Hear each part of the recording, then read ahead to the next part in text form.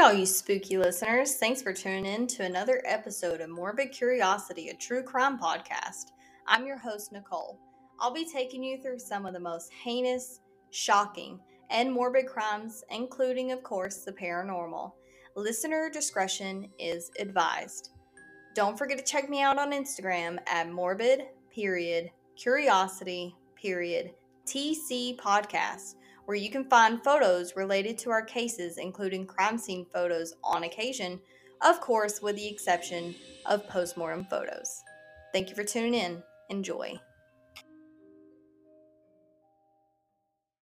Hey guys, welcome back. I am so sorry that this episode was late. I had to help my fiance out at his work yesterday, so I wasn't able to hop on and make the episode and post it on Sunday like I normally do, or Monday, either one.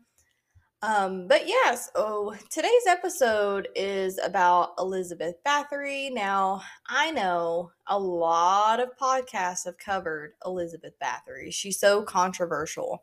But I have tried to get the real side of the story because Miss Elizabeth Bathory, the biggest thing that you'll find whenever you research her is people claimed that she bathed in the blood of her victims to stay young. Some historical researchers have said that that's not true. People said it's true. Like, it's just a back and forth kind of controversial topic. So we're going to kind of cover what I could find today that was, at least not all focused on her being the Blood Countess. So let's get into it. Also, our sources for this episode will be sci-fi.com, wikipedia.com, of course, ranker.com, serialkillerhistory.com. I pulled some photos and info also from cnn.com/travel and vice.com. So thank you guys for having such great information, because other than you, it's the same old bathtub blood thing. So you're great. So, Elizabeth Bathory was born August the 7th, 1560 in Bator, Hungary. Now, I must say, I have looked up pronunciations for most of every single word that I found in some of these reports. So, if I mispronounce something, please just look over me. I tried my hardest to remember how to pronounce these words. So, her father was Baron George the Sixth Bathory. Same city, so each had he was like a branch of the family. Brother of Andrew Bonaventure Bathory, who had been a voivode of Transylvania. Her mother was Baroness Anna Bathory. She was alive from 1539 to 1570. Daughter of Stephen Bathory of Shomiegi, also the void of Transylvania, who was of the Shomiegi branch, like family, I guess, bloodline. Through her mother, Elizabeth was the niece of a Hungarian noble, Stephen Bathory, which was like her dad. So he lived from 1533 to 1586. The King of Poland, the Grand Duke of Lithuania, of the Polish-Lithuanian Commonwealth, and Prince of Transylvania. Now, her older brother, Stephen Bathory, from 1555 to 1605 of his death, served as a judge of Royal of Hungary. As a child, Elizabeth had multiple seizures. They think it may have been caused by epilepsy. So at the time, symptoms related to epilepsy were diagnosed as falling sick, and treatments included rubbing blood of a non-sufferer on the lips of an epileptic, or giving the epileptic a mix of non-sufferer's blood and a piece of skull as their episode ended. How in the world they came up with some of these medical um like treatments back in the day blows my mind, because like if you actually go into the rabbit hole of like doctors and like the treatments back then, like they had some crazy treatments for stuff. Of course, it didn't work. I mean, if it worked, I feel like we'd still do it today. But anyway, so that's crazy. So, but as a little girl, though, she was completely spoiled. She was never in trouble for any of her bad behavior. So they just kind of let it slip. She would do something. They'd be like, oh, that's just Elizabeth kind of thing. So she was never reprimanded for anything that she had done. Even though she was prone to fits of rage and violence, still didn't do anything to her. So, from the time she was a young girl, she experienced seizures, wild mood swings, and terrible migraines. She also observed scenes of horrific torture. Um, you know, Trigger warning, this is animals. So, including one episode where she watched some local authorities slit open the belly of a living horse, cram a criminal inside it, and stitch it closed, leaving the criminal to pretty much like die inside the horse. So, both of them died together, the horse and the criminal. So, that's kind of insane. It's kind of like what was it? The Iron Bull kind of back in the day. They burned the people alive in that thing. So that's crazy. Never heard of. Have you guys heard of that? Like, back in the day, they'd be slitting live animals open and stuffing people inside and being like, okay, bye. Yeah. Okay. That's not the worst that we have today, though. So, hang in there. It's going to get worse. So, a proposal was made by some sources in order to explain Elizabeth's cruelty later in her life. Pretty much, they want to say that she was trained by her family to be cruel. Um, when I was researching this, I saw a lot of things about like royal families, and I don't know if you guys ever looked into any of that, but some of them are like super freaking crazy, and they have like crazy like family rules and everything, and it can really traumatize a child, that's for sure. Um, so they wanted to sit there and say that it was her family that was like, you know, made her into the cruel person that she was. Stories include a young Elizabeth witnessing brutal punishments executed by her like family's officers and being taught by family members involved with Satanism and witchcraft. Again, there's like no hard evidence for the claims, so they kind of remain unconfirmed, of course. Elizabeth was raised as a Calvinist Protestant. I kind of forgot what that was. I made a note somewhere, but I forgot. So, but as a young woman, she learned Latin, German, Hungarian, and Greek, which is crazy that somebody can learn that many languages. I'm jealous. But she was born into a privileged family, of course, and she had wealth, education, prominent social rank. Like, she was, on up there. And I'm going to take back what I said because just now I looked up the Calvinist Protestant thing because I wanted to know what it was. I know you guys probably will too. So it was actually named after John Calvin. He was like a 16th century Protestant reformer. Um, he had like a whole thing of his beliefs. So let's get into it real quick. So number one, total depravity. So pretty much Calvinism holds to the literal interpretation of the book of Genesis. It believes that because of Adam and Eve's disobedience, all of their descendants are married by sin. People not only have a propensity, ooh, okay, for acts of sin, they are by nature unable to choose to follow God because of their total depravity. All human beings would be eternally damned were it not for divine intervention. Number two, unconditional election. Trying to shorten some of these. So let's see. Calvinism teaches that from the ranks of depraved humanity, God has chosen some human beings for eternal salvation in heaven. These chosen few are called the elect. I can't even speak today, sorry. The elect are not chosen because of any merit on their part, but because God wanted to choose them. This choice is called predestination because the choice is made before an elect person is born, before Adam and Eve sinned, and even before the earth was. This sounds so funny. I take it back. We're gonna look up the Calvinist Protestant or Calvinism. It was named after John Calvin. He was like in the 16th century.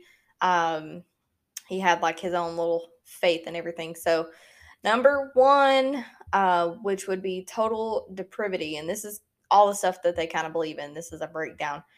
So he believes that people not only have a propensity for acts of sin, they are by nature unable to choose to follow God because of their total depravity.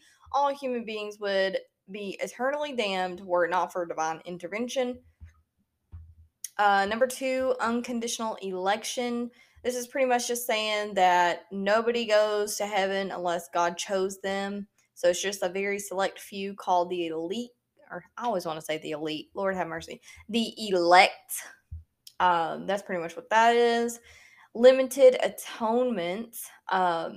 So it teaches that the atonement for sins is provided by death and the resurrection of Jesus. So, in other words, depraved human beings deserve to die and to be damned. Jesus died instead of course, instead of us. So, some people could be saved and go to heaven. Limited atonement means that Jesus died only for the elect, not for the damned. So, that goes back to number one. So, just that, select few that are going to heaven, supposedly. Number four, irresistible grace. It believes that God calls individuals to salvation when he calls them to be a part of the elect. They cannot refuse, even if they want to, the grace that is necessary to believe that Christian message is, according to the Calvinist tradition, a gift from God. Though it may not look as though an individual is choosing to be Christian, the ability to make that choice comes from God. I think the last one is number five, perseverance of saints. Calvinism, I'm getting tongue tied. Calvinism believes that once people have been saved by God, these people cannot lose their salvation through any act of their own. This belief is based on a belief in the complete sovereignty of God. If God has chosen something for or someone, no mere mortal has the power to overturn that choice. Someone who is elect cannot overturn the election. If a person sins and is damned, it is not because he chose to sin, but because he was never elect to begin with. So that's pretty much what that religion is. It was bothering me, so I had to go look it back up. But yeah, so that's it on that. Moving on with Elizabeth. She had a secret love child at the age of 13, right before she was engaged off to a guy. We'll get into him in a minute. But at the age of 13, before her marriage, Elizabeth allegedly gave birth to a child.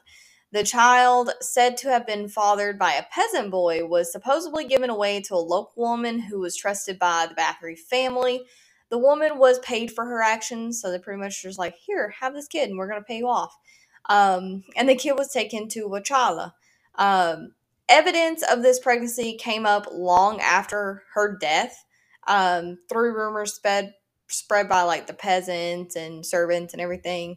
Therefore, the validity of the rumor is often disputed. So that's another one that's kind of controversial. A lot of people argue, but yeah. So let's get on into her married life. So in 1573, at the age of just 10, people, 10, she was engaged to Count Fernand's Nadoshev. I try to say that as best as I can. Like I said, don't judge me. I tried. I even put the pronunciation in the notes. Okay, so I'm trying my best here. A member of Nadoshev family, a nobleman and an heir to one of the wealthiest dynasties in the entire region. Although he was technically of lower social standing than Elizabeth, which is kind of crazy, they married when she was 15 and he was 19, and he actually took her last name. So for the veracity in battle against Ottoman Turks, you can look it up if you want the history. I try not to be a history major on this episode. He earned the nickname the Black Knight. So, in what was probably a political arrangement within the circles of the upper class, of course, he was the son of Baron Tamesh Nadoshev. Uh, He has a very long name, guys. I'm not even kidding. It's 1, 2, 3, 4, 5, 6, 7. His name is 7 syllables. I'm gonna try here. Baron Tamesh Nadoshiv D Nodash Dia Et Fogarasful. I know I pronounced something wrong, but forgive me. So anyway, he was called the Great Palatine as well. So that's easier, right? And also Ursula Canisai. I always get tongue tied. That's another problem. So anyway, Elizabeth and him were married at the palace on May 8th, 1575. So his wedding gift to Elizabeth was the entire castle. So that is the Chakatin, located on the lower end of the Carpathian Mountains. So the castle had been bought by his mother in like 1569. It was like gifted to him, and then it was transferred to Elizabeth during their wedding. So it's kind of been around a little bit. And actually, that castle is still standing today. And I'm going to tell you how you can visit it at the end of the episode, because that's pretty cool. So, together with a house and 17 adjacent villages. So, they had a pretty good plot of land between the two, right? So, in 1578, he became the chief commander of the Hungarian troops, leading them to war against the Ottomans, which we were saying earlier. He gained that nickname there. With her husband away at war, Elizabeth managed like all the business affairs, the estates, servants, all that kind of stuff. Now, this role usually included responsibility for the Hungarian and Slavic people, providing medical care during the Long War from 1593 to 1606. And Elizabeth was charged with the defense of her husband's estates, which lay on the route to Vienna. Now, the threat of attack was significant for the village of Chakatin, had previously been plundered by the Ottomans, right? So there was also Sarvar, which was located near the border that divided Royal Hungary and Ottoman occupied Hungary. So it was like on the line. Excuse me. It was on the line, but that was in greater danger per them. So there were several incidences where Elizabeth intervened on behalf of destitute women, including a woman whose husband was captured by the Ottomans, and a woman whose daughter was raped and became pregnant from that as well. Now, the Lord's about to test me on this one because there's a lot of freaking pronunciations I'm about to have to try. So I'm sorry if it is cringy and hurts your ears. But Elizabeth's daughter, Anna Nadashiv, was born in 1585 and was later the wife of Nikola VI Zinsky, I think is how you say it. Elizabeth's other known children include Orskia Nadashiv. She was born 1590, not one sure when they passed. Who would later become the wife of another guy, Istav II Binyol. Caitlin or Kata or Katrina, she went by multiple things. Nadoshiv, born in 1594, death unknown. Adrius Nadoshiv, 1596 to 1603, and Paul Nadoshiv, 1598 to 1650. Now, this woman had a lot of kids. So anyway. So the father of Franz III, Nadoshiv, who was one of the leaders of the magistrate conspiracy against Holy Roman Emperor Leopold I.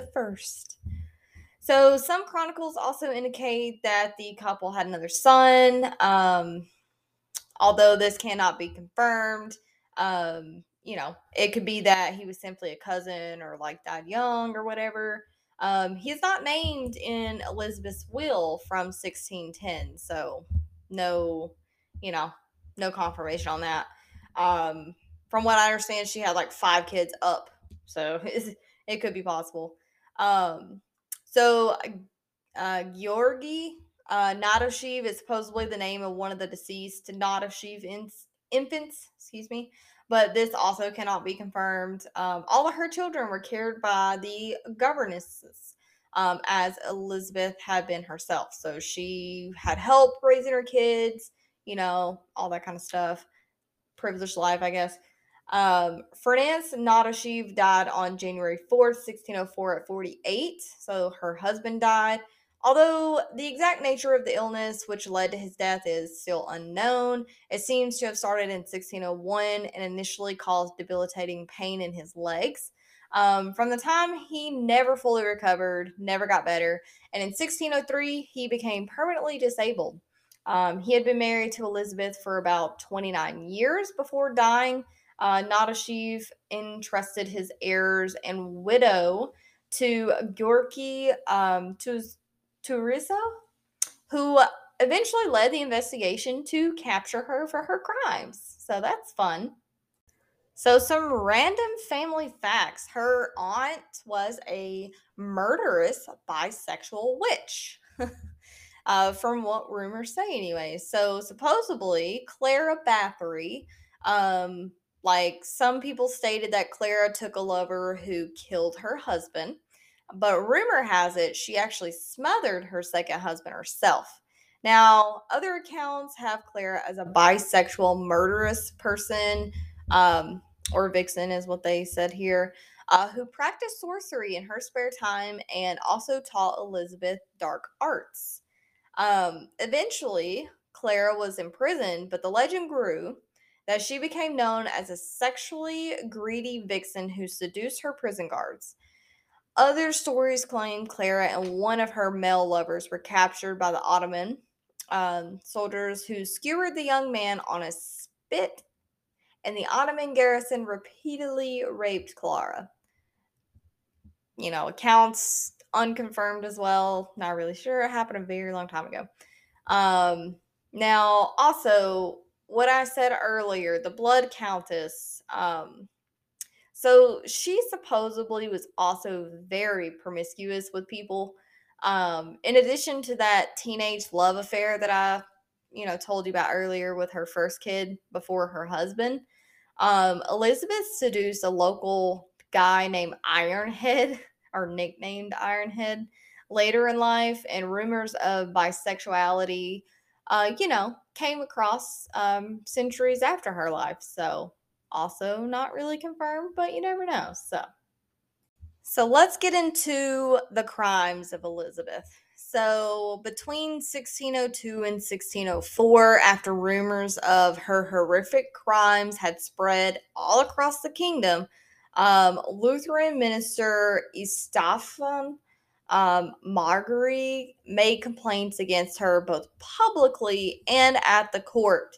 So in 1610, King Matthias II assigned, guess who? Guriki Turiso, the guy earlier that the husband left him in charge of the family, right? The Palatine of Hungary to investigate. So he ordered two notaries to collect as much evidence as they could in March. I can't even speak today. In March 1610. So by October 1610, they had collected 52 witness statements. By 1611, that number became over 300 witness statements. So everybody knew how horrible she was and was, talking to the police about her or to the notaries. Like, they wanted her done. So, Teresa was a friend of the Bathory family. However, he did help Elizabeth escape complete prosecution. So, originally, I think they were going to, kill her like they did the other people, but they didn't. We'll get to it. But as a result, Elizabeth was not put on trial herself, but everyone who helped her or were forced to help her, they were put on trial. So, according to the testimonies, Elizabeth's first victims were girls aged 10 to 14 years old. Now, Elizabeth is said to have killed the daughters of the lesser gentry who were sent to her home by her parents to learn courtly etiquette.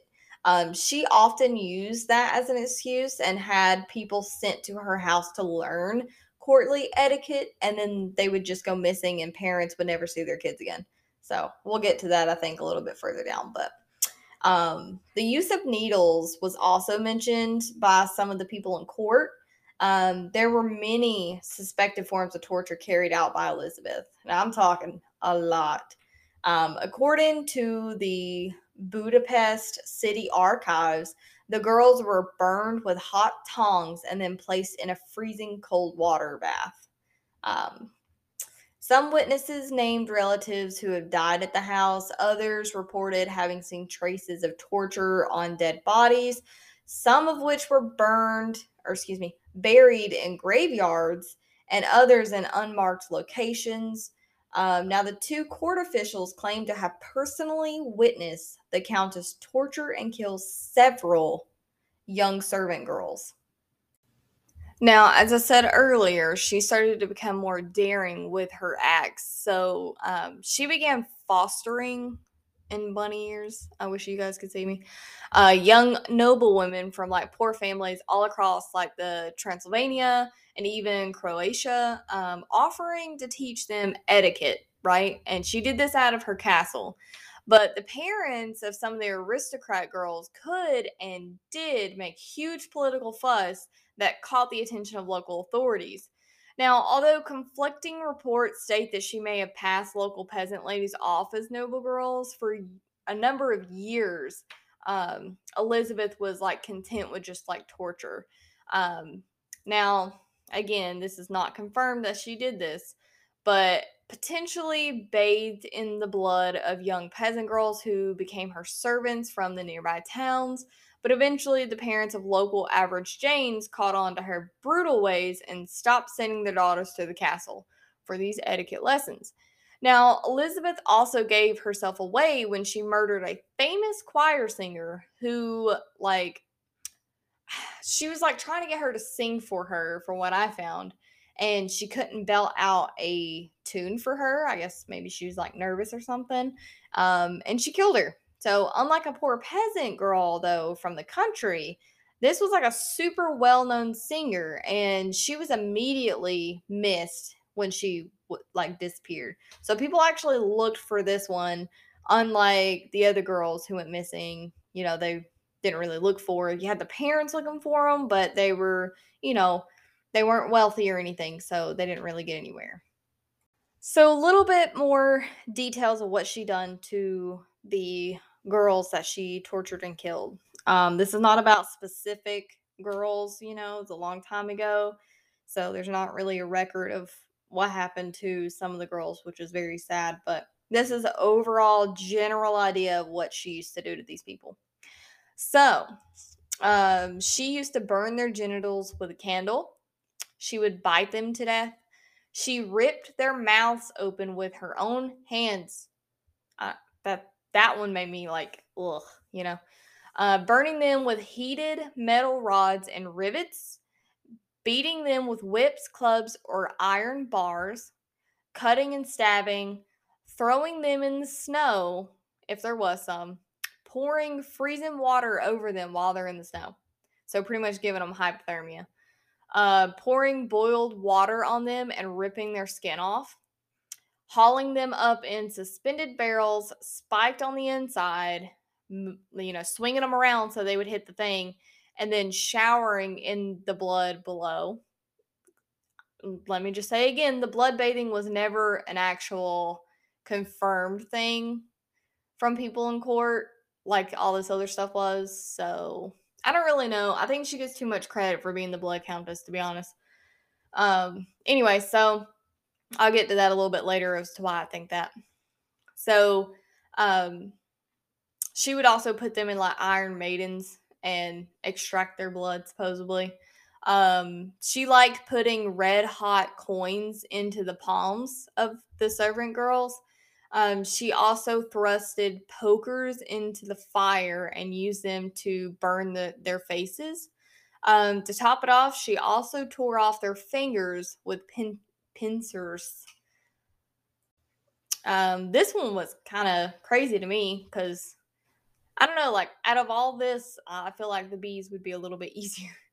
But so she smeared girls in honey and sent them outside to be attacked by bees. Um, Now I didn't really think honeybees actually like done anything from what I know, so I feel like I would rather take the honeybee punishment. I don't really know. I don't know bees. I just That's just what I heard, but so following the suggestion of her husband, he that's why she did this supposedly.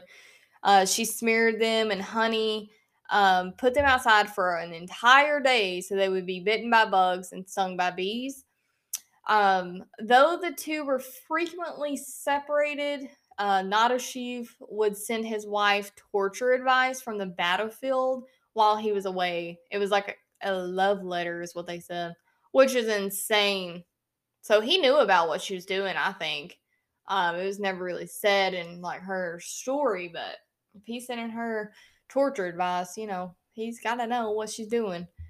So, witnesses claim that Elizabeth's favorite method for torture was using scissors to mutilate her victims' bodies and faces.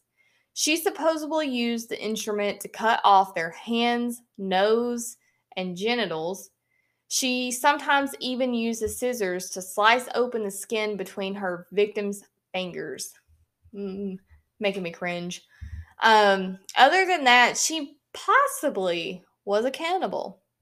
Along with the other ways she terrorized the imprisoned girls, Elizabeth supposedly bit off chunks of their flesh. Now, according to some stories, she forced one young woman to cook and eat her own flesh, and she may have partaken of her meat herself. Could you imagine being imprisoned and then they're cutting you up and feeding you to yourself?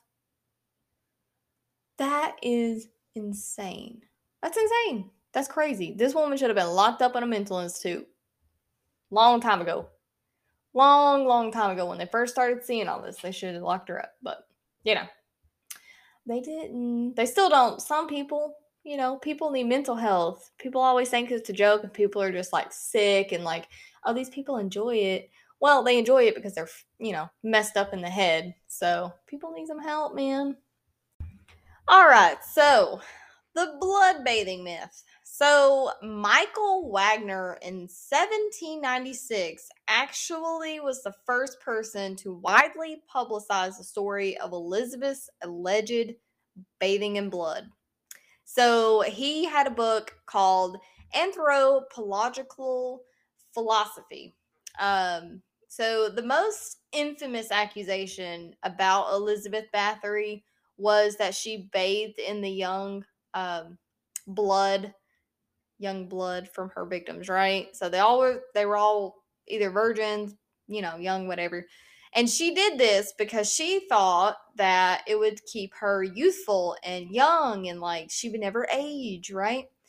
Um, Now, although this story is by far the most memorable, if you literally look this woman up, all you see is the blood countess, this, and like art and like her and bloodbaths and all this other stuff. It's pretty extremely unlikely to have been true, actually. So from a later account, it was like mythologized and perhaps exaggerated her cruelty because, we like to exaggerate things as humans.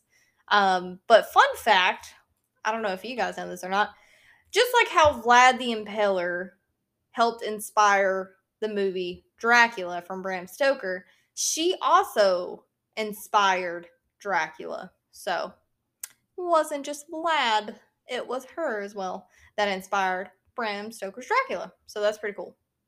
So we're gonna take a little break right now. So this is your opportunity. Go use the bathroom if you haven't already. Get you a snack or drink, and come back and let's finish Elizabeth Bathory.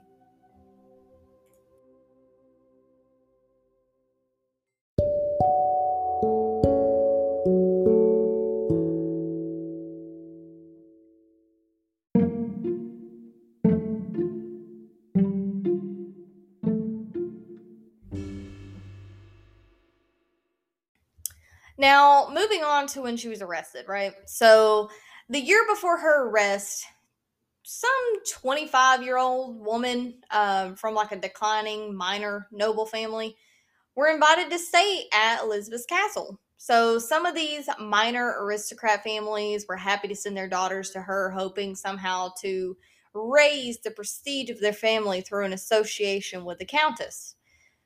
But during their stay, several of the girls vanished. Bunny ears, quote, vanished. When concerned parents began to ask about where's my daughter, what's going on, the Countess reported that one of the girls had been murdered, um, another girl for jewels, and then committed suicide. So she's like, yeah, she killed her for her jewelry, and then she killed herself. So, that's the end of that kind of thing. So when her family demanded the body of the girls be returned, Elizabeth refused, for obvious reasons, stating a suicide fatality had to be immediately buried unmarked on unconsecrated ground. She claimed other multiple deaths as being caused of outbreaks of disease and citing the fear of epidemic panic as reasons for secretly burying those victims. So she pretty much just killed them and then said, "Oh, this is why. Okay, bye." Like how horrible for those families. So, December the 30th, 1610, Torrizzo raided the residence. He found disfigured and dismembered bodies of the young women. Elizabeth was arrested in her home, of course, and four of her servants who had helped her do this stuff were also arrested. So, three elderly females and one young man servant. The secret trial, of course, it was secret because, Elizabeth is royalty. The secret trial began 3 days after her arrest. And it was at Torrizzo's Courts of Justice in Buttia I think that's how you say it, on January 2nd, 1611. Now, all the court officials and jury members owed their allegiance to Prince Torrizzo. The plan apparently was like trying to be secretive about it and like quickly sentence the Countess to life imprisonment. They just wanted it done and over with. They didn't want it to be public or anything like that.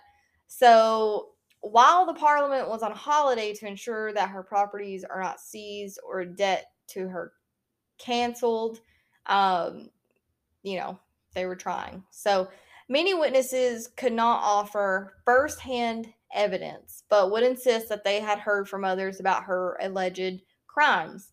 Many servants confessed to the heinous crimes of their mistress, but only after intense torture sessions. So, how does that make them any better than Elizabeth? I'm just saying.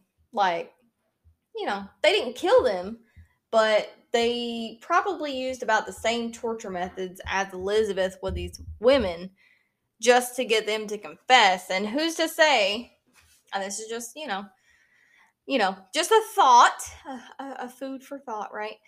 Who's to say that they didn't falsely confess to things and like get this lady sentenced? You know what I'm saying? Like, I feel like if four of the servants were tortured and then been like, yep, she totally did that. But a lot of other servants didn't I don't know. Anyway, she was a horrible person. I'm not saying she's not, but you never know. So it was back in the 16th century, so Lord knows, what could have happened. So moving on to the trial testimony that I could find. So the four servants were the ones that were put on trial, not Elizabeth. So January 2nd, 1611, their testimony was entered as evidence against Elizabeth. Now, according to them, the Countess tortured her female servants for the slightest mistakes. At one point, with her own hands, she tore apart or open the mouth of one servant girl who had made an error while sewing. Every day, the servant girls who had committed some infraction would be assembled in the basement of the castle for brutal torture. Elizabeth delighted in the torture of the young women, and she never missed a session. Now, while torturing your servants in the 17th century in Hungary, it was not a crime. It was just considered very impolite. So, when traveling and visiting other aristocrats, Elizabeth would always secure a private room or an extra room where she could torture her servants in privacy without offending her hosts. Now, it was noted that the girls that was, punished, quote, punished, they were the girls that normally had the bigger breasts, and she would normally strip them naked prior to their torture sessions.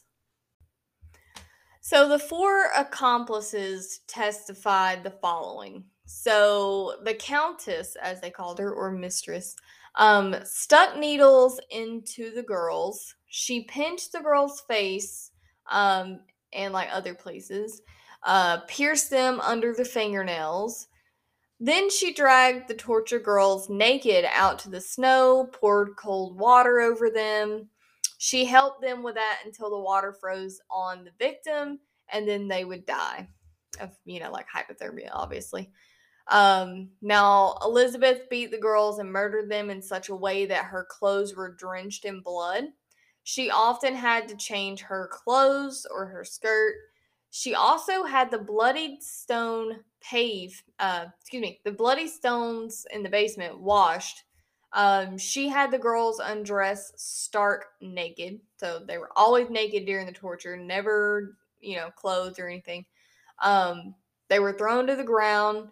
She beat them so hard that one could scoop up the blood from their beds by the handfuls. It also happened that she bit out individual pieces of flesh from the girls with her own teeth. She also attacked the girls with knives. She hit and tortured them generally in many ways. Her ladyship, as they called her, singed the private parts of girls with a burning candle. One time, her ladyship lay sick and therefore could not beat anyone herself, so a servant was compelled to bring the victims to the countess's bed, whereupon she would rise from her pillow and bite flesh off of the girl's neck, shoulders, and breasts. Some other testimony was the girls would be beaten so long that the soles of their feet and the surfaces of their hand bristled. They were beaten so long that each one, without interruption, suffered over 500 blows from the women accomplices. If the folds of the countess's clothes were not smoothed out, or if the fire had not been brought up, or if the outer garments of the countesses were not pressed, the girls responsible were at once tortured to death. It happened that the noses and the lips of the girls were burned with a flat iron by her ladyship herself or by the older women. The countess also struck her own fingers into the mouth of the girls and ripped their mouths open and tortured them in that way as well. If the girls had not finished their obligatory sewing chores by 10 o'clock at night, they were immediately tortured. Her ladyship, with her own hands, had keys heated red hot and then burned the hands of the girls with them. While at first it was believed that Elizabeth began her killing spree after her husband's death's not plural, he's one guy. Witnesses testified that the murders began while her husband was still alive and with his knowledge and participation. So, like earlier, when he was sending her torture suggestions about the bees and the honey and like that kind of stuff, like he was in on it as well. He just wasn't physically there. This is typical of sadistic female serial killers today who target their victims for sexual motive. They are almost always accompanied by the male partner, usually dominant, which the female serial killer partner mimics. So, according to the testimony at the court during summer, his lordship, Count Nadoshi, had a young girl undressed, like he got her naked, while his lordship looked on with his own eyes. The girl was then covered over with the honey and made to stand throughout the day and at night. Insects would cover her, all that kind of stuff. She would, be found unconscious. His lordship taught the Countess that in such a case one must place pieces of paper dipped in oil between the toes of the girl and set them on fire. Even if she was already half dead, she would jump up. The accused servants who were in the Elizabeth's service for a period ranging from 16 to 5 years testified that they personally witnessed from a total of 36 to as many as 51, perhaps more, girls that were killed. All right, guys, let's hop on to her punishment here. So, we all know royalty. There's no public trial, and there's definitely not an execution because it's too scandalous, right? So, she was just put on house arrest. Elizabeth was eventually convicted, though, and they decided to wall her up in her chamber at her family castle in Slovakia. Now, when I say wall her up, I mean they placed her inside a room and, cement and bricks just built a wall. She would never be able to get out of there. Which I think is pretty great for, at least she's not roaming the castle living her best life. So they walled her up in her castle. She only survived for like 3 years after that. She died August the 21st, 1614, at the age of 54 inside the wall. We actually came very close to never even hearing about Elizabeth, because her trial was literally in secret, and it was in a remote Slovakian town in 1611. And plus, her powerful family immediately sealed all of its records. So there was literally no newspapers, pamphlets, broadsides, nothing. There was no coverage, anything. So none of the ruling families wanted the details of the horrendous charges against their relative to be released to the public. They didn't want the scrutiny. They didn't want the, scandalous stories, whatever. And they did not want her estates to be confiscated by the crown or the crown's debts to her family, or anything like that. So Elizabeth was not even allowed to appear at the trial. And instead of a public execution, like I said a minute ago, they just walled her up alive in a room in one of her remote castles. Her servants and accomplices took her place on the executioner's block, so they did get their head chopped, or however they done it back then. I don't know, but they did get killed, which is sad because those people were literally just doing what they had to do to survive, but they still did horrible stuff. So anyway, while Elizabeth herself, she survived and got bricked in the wall, whatever, until 1614, and she was like discovered dead on the floor. So I'm assuming they had a way to check on her. I was trying to find a photo of see if that little room was still existing or not, but the only thing that I could find, the castle's kind of destroyed, but not really. So I found something, but it wasn't, that great of a photo, so I didn't post it on Instagram. So while her family did divide up Elizabeth's property amongst themselves after her death, the details of her crimes and trial vanished.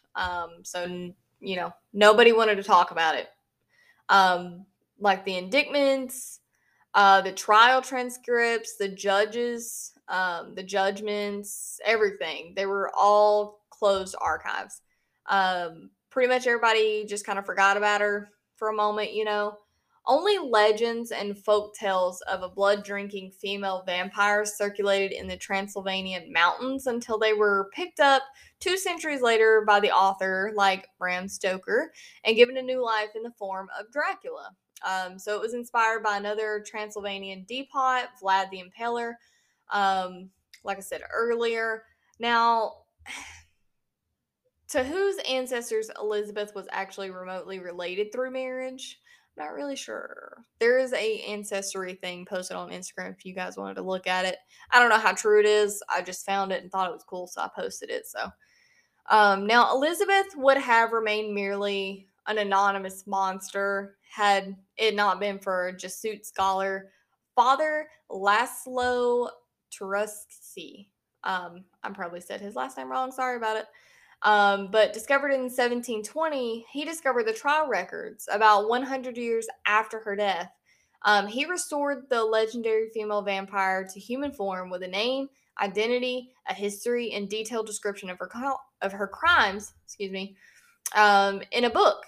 So it was only published in Latin, though, so I cannot even begin to tell you the name. You can look him up, though, if you want. His name is spelled Laszlo, and then the last name is Turoczzy. The book was in 1729. Couldn't even begin to tell you the name because it's 1, 2, 3, 4, 5, 6, 7 Latin words that I do not know. So you guys can look it up, though, if you want. Now, between the servant girls and the local noblewomen she recruited to, quote, tutor, Elizabeth slaughtered and tortured many young women. So over 10 years of torture, she reputably brutalized 650 different ladies. Now, that number reported by a peasant girl who was a witness to the crimes. But she was only officially charged with the murder of 80 women. How did she kill so many? We probably will never know, unfortunately. And unfortunately, out of the 650 ladies, only the family would know the names of who went missing and never seen again. So that's super sad that we can't even honor the victims. So another thing I found is like a report about how like Elizabeth may have been like an inbred psychopath or like a victim of the patriarchy for the time. So in an attempt to understand why Elizabeth was the way she was, scholars have investigated every aspect of her life. She was was she clinically insane due to incest? Question mark. So after all, her parents were distant cousins. They were just from different branches of the Bathory family. But, of course, that was pretty common back in the day in Renaissance Europe. And not everyone from that time period was a serial killer like she was. So others have argued that various brutalities she witnessed as a kid may have triggered her sadistic ways. We don't know, really. She's from a different century, so. But perhaps her misdeeds were exaggerated because of her explicit sexuality. Now, that could be seen as a threat to the patriarchy. Her pursuit of multiple lovers in and out of the marriage bed could have been seen as threatening to the institutions supported by the male authorities who later condemned her. After all, we only know very few basic facts about her life, and a lot of her negative reputation comes from later accounts. Now, the question is her bloodline still alive? Yes. Yes, there are descendants of Elizabeth Bathory that are still living today. So maybe I'll need to be doing a 23andMe or like a Ancestry.com, DNA test to see. I think those are pretty cool. I did a 23andMe DNA test, but it doesn't tell you your ancestry. So if you want Ancestry, I would just do the Ancestry.com thing. But yeah, there's still descendants of her bloodline living today. So about the castle restoration, right? So in Central Europe, they have a wooden statue of Elizabeth Bathory in the main square. I posted it on Instagram. It's kind of creepy. I don't know why they keep that. She was, a supposed horrible person. So I don't really know. Anyway, they keep her statue. It was controversial. I guess they kind of got over it. There's a sign that points to the castle, which stands about 2.5 kilometers away in the middle of a thickly forested nature reserve. It is a pleasant 40-minute walk up.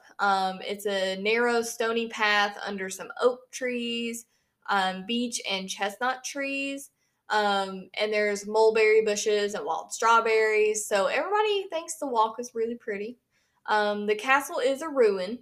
But pictured alone against the blue sky, it kind of looks majestic, right? So it's actually really pretty. It's sad that like everything that supposedly happened there. Anyway, so it reopened in June 2014 after a much needed 2-year restoration. So one tower collapsed in the 1980s, leaving only two towers standing. An eastern defensive tower with a chapel and a south facing residential tower where Miss Elizabeth Bathory died. Now, amazingly, it is still possible to walk around her living quarters, the likely location of her like imprisonment and death. Now, the roof has long disappeared, but the walls show the signs of ceilings. It reckoned it's about like 13 feet high in a 4 by 5 meter room. Um, so, and there was like this one area where they said that she possibly died where you can see like a bricked in door. So I thought that was kind of cool. All right, so visiting the castle, you will have to find your own way there. There's not like I guess, a direct thing that you can do, like whether you like, taxi, bus, whatever. Like, there's different ways to get there, but as far as getting up to the castle, you're just gonna have to do it yourself because it's a 40-minute walk. So make sure you wear comfortable shoes and nice athletic wear. What I would wear anyway. So the closest town with decent hotels is Trechen, which is like 30 kilometers north of the village of Chackton. The best way to get there is by train. There are like 10 different direct trains per day, so 60 to 80-minute travel from Bratislava. I could never say that. But so the tickets are like $8 to $21 USD each way. There's like a really slow bus service, so the travel time is like 2 hours. Tickets are about like $8 USD. The best hotel in Trenton is the 4-star Hotel Elizabeth. A double room is like $132 USD. There's no direct connection via public transport from Trenton to the Checkton Castle, but you can also use taxi, which is like $40 USD. Um, there is a Trechen tourist office, or like a reception desk at the Hotel Elizabeth, and they can arrange an English speaking guide for you as well, which is pretty cool. The Checkton Castle is open like May to October, so like Monday through Friday, 10 a.m. to 5:30 p.m., Saturday and Sunday, 10 a.m. to 6 p.m., and entrance, at least from what I found, it could have changed by now, but the entrance was like $3.50, like USD money. Another cool thing is, a lot of people are interested in Elizabeth Bathory and they've done paranormal investigations.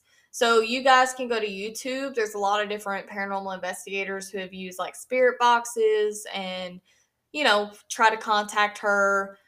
Now, me personally, I've had paranormal experiences since I was a child. Um, I won't get into too much details unless you guys just want like my paranormal story of the child. But anyway, so the people who use spirit boxes from home and that aren't on location, I don't really know how much I believe that. I feel like you have to be there in that energy, in that, gateway to be able to speak with those spirits that died in Transylvania. You can't be sitting in Florida and be like, oh, you know, I don't know. I just don't feel like it really works like that because normally the spirits or entities are attached to the land or something there. So yeah. Anyway, enough about my rant. But Ghost Hunters International TV series had a episode called Tortured Souls in 2008. You guys should look that up and watch that. That one's about Elizabeth Bathory, so that one's pretty cool.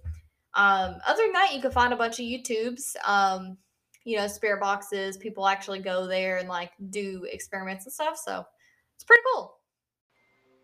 So that's all for today's episode, guys. Tune in next week for another riveting case. Thank you for listening. Don't forget to check out my Instagram at morbid.curiosity.tc podcast for photos related to each case covered. Feel free to email me case suggestions as well at morbidcuriosity.tcpodcast@gmail.com. And don't forget to rate the podcast on Spotify and Apple Podcasts. I appreciate all you spooky listeners. Stay kind, stay spooky, and don't murder anyone.